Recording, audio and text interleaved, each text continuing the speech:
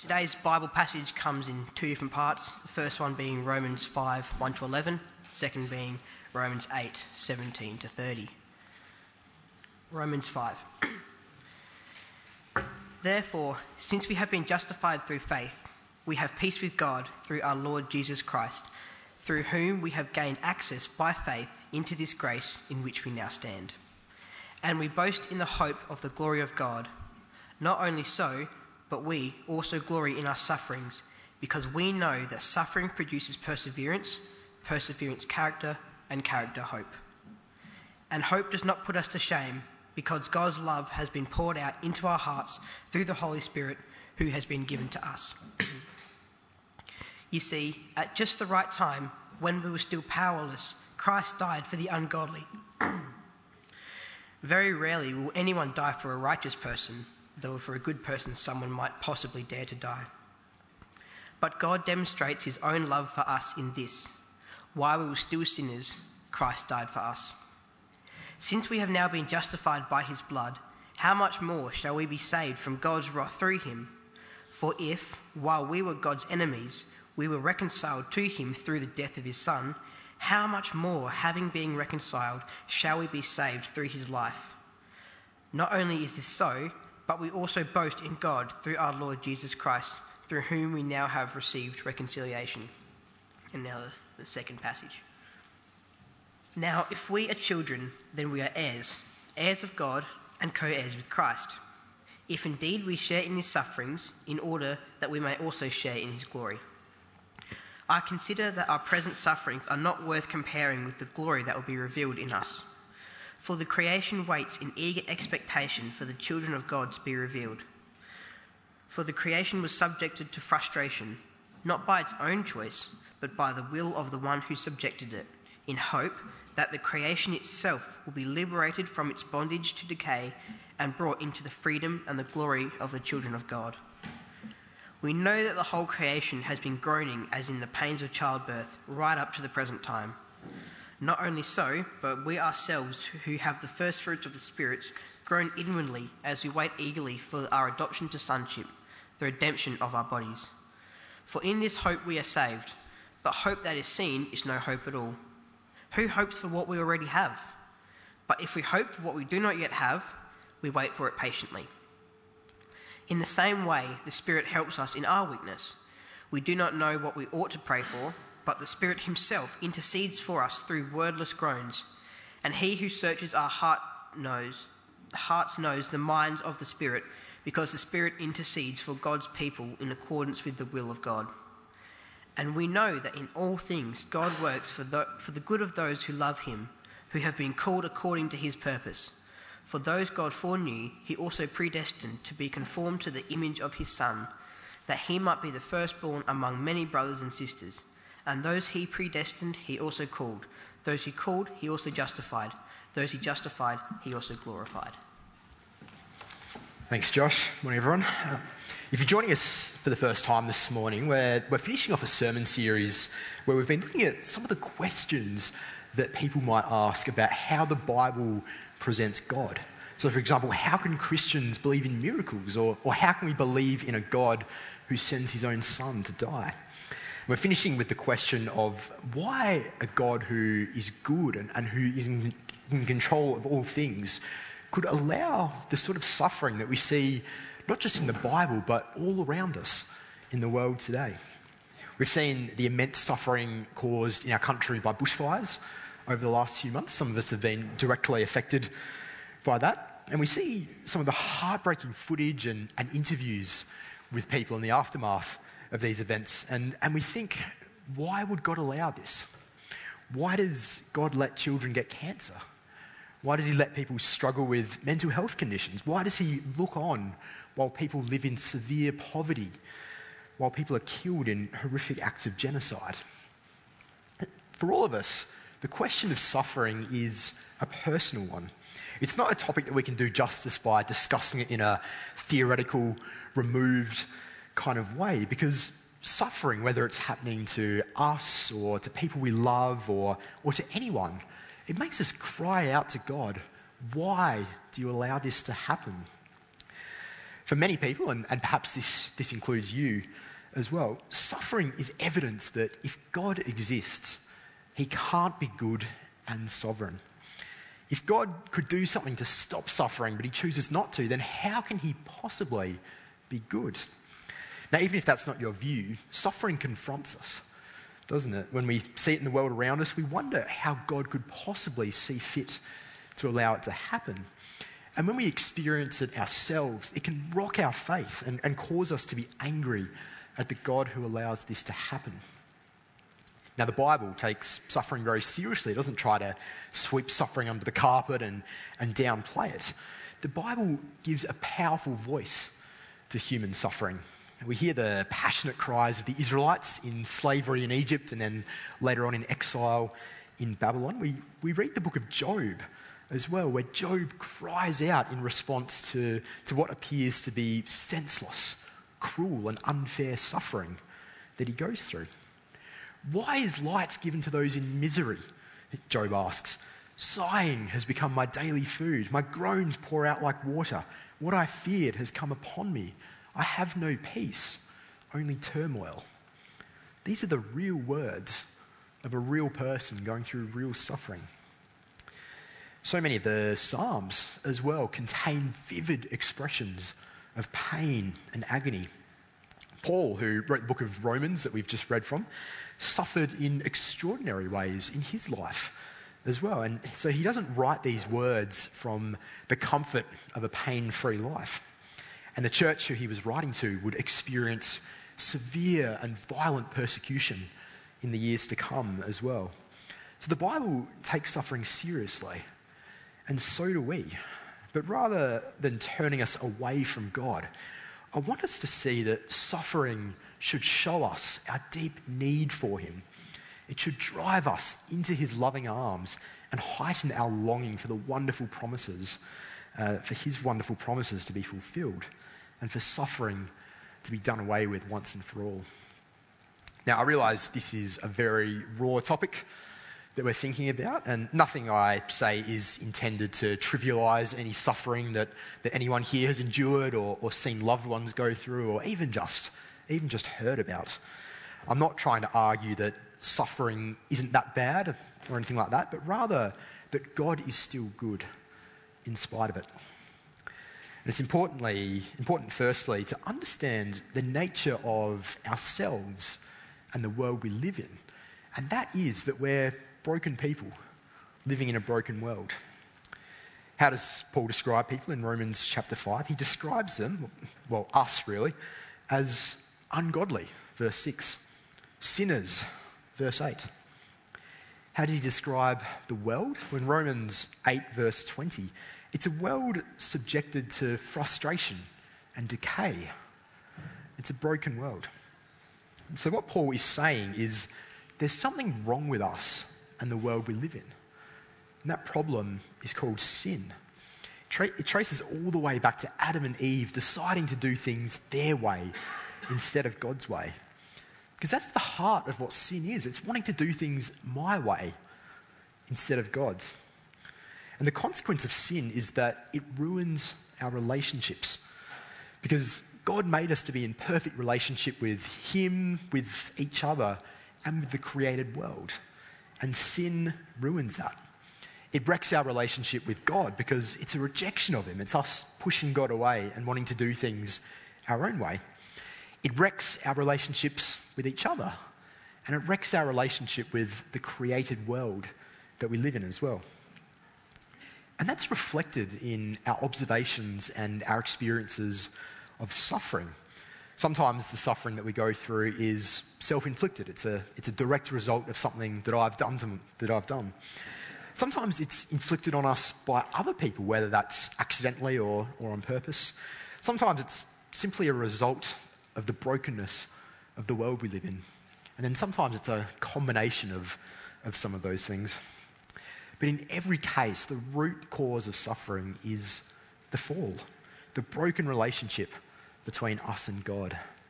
It's not how God made things to be, and as we'll see, it's not how things are going to end up either.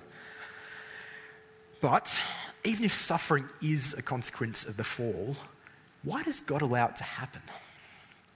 Now, it would be wrong to think that we can always explain God's exact reason for why a particular suffering happens, but the Bible does show that God has purposes for it. Romans chapter 5, verse 3, suffering produces perseverance. Perseverance produces character. So often, suffering is God's means of shaping our character. There's a similar idea in the book of Hebrews, chapter 12, where the writer of that book compares the hardships in life with a father disciplining his children. The point being that God uses those hardships to grow our character. Now, no one likes it when their parents punish them, but when parental discipline is done well, it shapes us positively, doesn't it? A child who never gets disciplined is going to be completely unprepared for life in the real world as an adult. And my observation would be that there's a depth of character that's so often visible in people who have suffered greatly, it's rarely present in the same way in people who haven't. Now, of course, this isn't unique to Christianity. We've all heard the saying that what doesn't kill you makes you stronger, and I'm sure we've all heard interviews on secular media where people have shared about how suffering has grown them as a person. It's ultimately shaped them for the good. The key difference, though, is what that character then produces. Hope. Suffering drives us to hope, to recognise our need for God's provision and rescue, and to long for what he's promised us. And then, of course, we have the wonderful words of Romans chapter 8, verse 28. We know that in all things, God works for the good of those who love him, who have been called according to his purpose. The Christian who's suffering can be certain that God is using this. He doesn't waste our suffering. It's a wonderful assurance of God's sovereignty and words that I've clung to very tightly at times when I've had nothing else. What's God's purpose in all of this? It's to make us more like Jesus. Verse 29, to be conformed to the image of his Son. So suffering is part of God's ongoing process of making us more and more like Jesus. Now, throughout the Bible, God works through suffering. We see it. At Impact Youth Camp this year, we're going to be looking at the story of Joseph in the book of Genesis. Joseph spends years in an Egyptian prison, even though he's innocent, which must have seemed to him like pointless and unfair suffering to go through. And not to spoil too much of it for those who are coming along on camp, but God brings immense good out of it in the end. Many lives are saved. Years later, a man is born blind, and he lives for years and years not being able to see. The reason for it, we see in John's Gospel, chapter 9, it's not a punishment for this man or for his parents for anything that they've done wrong, but rather so that God is glorified when Jesus heals that man. Paul, the same guy that wrote Romans, wrote another letter called 2 Corinthians, and in it he talks about God giving him a thorn in his flesh. Now there's various theories going around on what exactly that thorn was, but it's clear that it was some sort of ongoing suffering that Paul had to go through. So why did God do this? Why did he not take it away even when Paul begged him to remove it from him? Well, Paul says, it was so that he would be humbly reminded that in his human weakness, it's God's strength that he truly relies on. Suffering would keep Paul depending on God every step of the way. Okay, so suffering may have some purpose for people who are followers of Jesus, but what if I'm not a Christian? Why should I have to suffer then? Well, in Luke's Gospel, in chapter 13, we read of a couple of horrible events that happened during Jesus' lifetime, events that would have been front page news in his day. Firstly, there's a mass slaughter of some seemingly innocent Jews by some Roman soldiers. And then there's a tower that collapses and 18 people are killed by it. Both a tragic event by any standards. Jesus explanation of these events is firstly that these people were no more deserving of death than anyone else. And that's an important point to make. The fact that someone is going through suffering it doesn't mean that they've done something wrong that they're being directly punished for. It can be very unhelpful to make that assumption that if people are going through suffering, it's a direct punishment for something. So firstly, the people weren't any more deserving of death than anyone else. But secondly, these events served as a warning. Unless you repent, you too will all perish, Jesus says. So suffering is supposed to make us aware of the fallen world that we live in and our need for the God who made us for so much more. C.S. Lewis, the guy who wrote the Narnia books, also wrote a book about pain and suffering. And one of his reflections was that pain can be God's megaphone to wake up a deaf world. He says that God whispers to us in our pleasures. He speaks to us in our consciences, but he shouts to us in our pains. Obviously, we've had the bushfires going on over the last few months, which has been a big thing for all of us, whether we've been directly affected or not. And during those times, one of my big prayers in it has been that God would send rain and that he would send appropriate weather conditions to put out the fires, and that he'd be comforting and protecting those who are affected by it. That's a very appropriate thing to pray, and I'm sure many of us have been praying that. It's also appropriate to pray, though, that God will be using this suffering to speak to people, to be able to wake people up to the brokenness of the world and their need for him. Now, the Bible doesn't explain our suffering in the black and white terms that we might like. It shows us, broadly speaking, that God has purposes for suffering, but it doesn't promise us specific answers in the here and now. This was the experience of a guy called Job in the Old Testament. And if you're familiar with the book of Job, he's a man who suffers despite being faithful to God. And he cries out to God. He questions, God, why are you allowing this suffering to happen to me? Towards the end of the book, God actually comes down and appears to Job. But he doesn't give Job an explanation of why the suffering has happened. He doesn't give him a blow-by-blow description of why everything's happened. Instead, he asks Job, who are you to question me? Were you there when I created the world and the universe and everything in them? Who are you to think that you can understand my ways? And in God's presence, Job admits that he was wrong to question God. Job never gets told the exact reason why he suffered. We're just told that God has a wisdom and a perspective that we don't. He's above time and space. He sees the whole scene, not just our limited view. It takes deep faith and humility for us to live comfortably with this. But we can take comfort from times in our own lives or the lives of other people when suffering has made no sense at the time. But later on, we've seen that good has come from it. As I think about people I know who have become Christians as adults, more often than not, suffering has been a crucial part of that. Suffering has been God's megaphone in their lives, waking them up to their need for him. Personally, I suffered from chronic fatigue for about 2 years in my late teens. It was a horrific experience to go through, but God used it to show me my need for him at a time when I just wasn't living for him at all. Not only was it crucial in my faith, but it helped me understand what people who suffer from fatigue are experiencing, including Alicia, my wife, now. And so my suffering then has equipped me to be a husband now in a way that nothing else could have. There's no book that you can read that teaches you how to understand that sort of thing.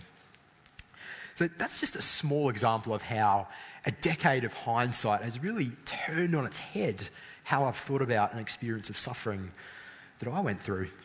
How much more with God's full view picture of everything can we trust that even when things don't make sense now, God is working through it for his good purposes. God is sovereignly working through his purposes for suffering, still, a loving God and the suffering that he allows to happen, there's a tension going on there, isn't there? Love and suffering just seem at odds with each other. But ironically, the evidence of God's love is that a good person suffered. A truly good person, not an ungodly sinner, but a perfect person, Jesus. And not simply that Jesus suffered, but that he suffered for us. Christ died for the ungodly. While we were still sinners, Christ died for us. Why? So that instead of being God's enemies, we're reconciled to him. We're brought back into relationship with him. And we're justified. We're declared innocent in his sight. The only way that could happen was by our sin, the sin that stood like a mountain between us and God. That sin being placed on Jesus. Jesus bearing God's punishment for our sin instead of us. Only Jesus' death on the cross could do that. It could save us and make us right with God. And so the only person who never deserved to suffer, suffered for us. What the cross shows us, and this is really important to understand, is that God isn't simply working from a higher vantage point and working out all the details while we suffer down here. God isn't this divine chess master who's happy to sacrifice a few pawns to get where he's going in the end. He came down and won the battle off his own bat. And that's why even though suffering grieves us and perplexes us no end, we can't conclude from it that God isn't good, because the cross proves to us that he is. And in a funny way, our sufferings actually help us understand something of what Jesus experienced on our behalf. For Jesus, the Son of God, to experience his Father's wrath, that was unimaginable suffering. And our sufferings help us just to begin to understand what it means that he loved us enough to suffer for us. See, if we didn't know what it was to suffer, his suffering really wouldn't mean that much to us. But there's a warning here as well, and that is that Jesus has borne the punishment for our sins so that we don't have to. If we've put our trust in him and if we've committed to living with him as our Lord, we don't have to bear the punishment for our sins. But if we haven't repented, if we haven't turned away from our sin and turned towards Jesus in faith, then our sins aren't dealt with, which means that we'll need to bear the punishment ourselves for it. And so in that sense, suffering isn't the infliction of an unloving God, but rather it's the severe warning of a loving God. Suffering now is just a foretaste of what it is to reject God and to be rejected by him on that last day. It's a serious warning. But there's a wonderful flip side to it as well. Because Jesus didn't just die, he was raised back to life. And the resurrection impacts how we think about suffering. Have a look at Romans chapter 8, verse 18. We see that Paul tells us that our present sufferings are not worth comparing with the glory that will be revealed in us. When we've been resurrected to new life, just as Jesus was, we've got new heavenly bodies, we're fully adopted as God's children. The worst of our suffering will seem like nothing in comparison. Now, in light of the terrible sufferings that so many people go through in this world, and perhaps the terrible sufferings that you've gone through yourself, this seems like a flippant and highly insensitive thing for Paul to say, unless it's true. Heaven is just impossible to humanly comprehend, isn't it? We know that it's going to be great, but we can't adequately visualize it. There's no artist's impression or poem that quite expresses just how wonderful heaven's going to be. Romans chapter 8, verse 18, for me, is one of the most beautiful passages in the Bible for thinking about what heaven will be like. It's mind-blowing to think that heaven could be so good that even the worst of sufferings on earth aren't even worth comparing. It calls us to a perspective far beyond what we can see now. Because when tragedy comes or when hardships come our way, I can't fathom how something can be so good that it isn't worth comparing with this. I can't comprehend how depression, stillborn babies, Cambodian killing fields, tsunamis, starvation, how the suffering caused by all of these things and so much more in the world isn't worth comparing with the coming glory. We have to take it on faith. I don't mean a blind faith, because it's a faith that hinges on Jesus' resurrection, and there's plenty of really good evidence that happened. But it's a faith that goes beyond what we can see, what we can feel, what we can touch, even what we can imagine. This is the hope that sustains us, the hope that character produces, the hope that will never, ever put us to shame, because Christ died for the ungodly, and he's coming again in glory.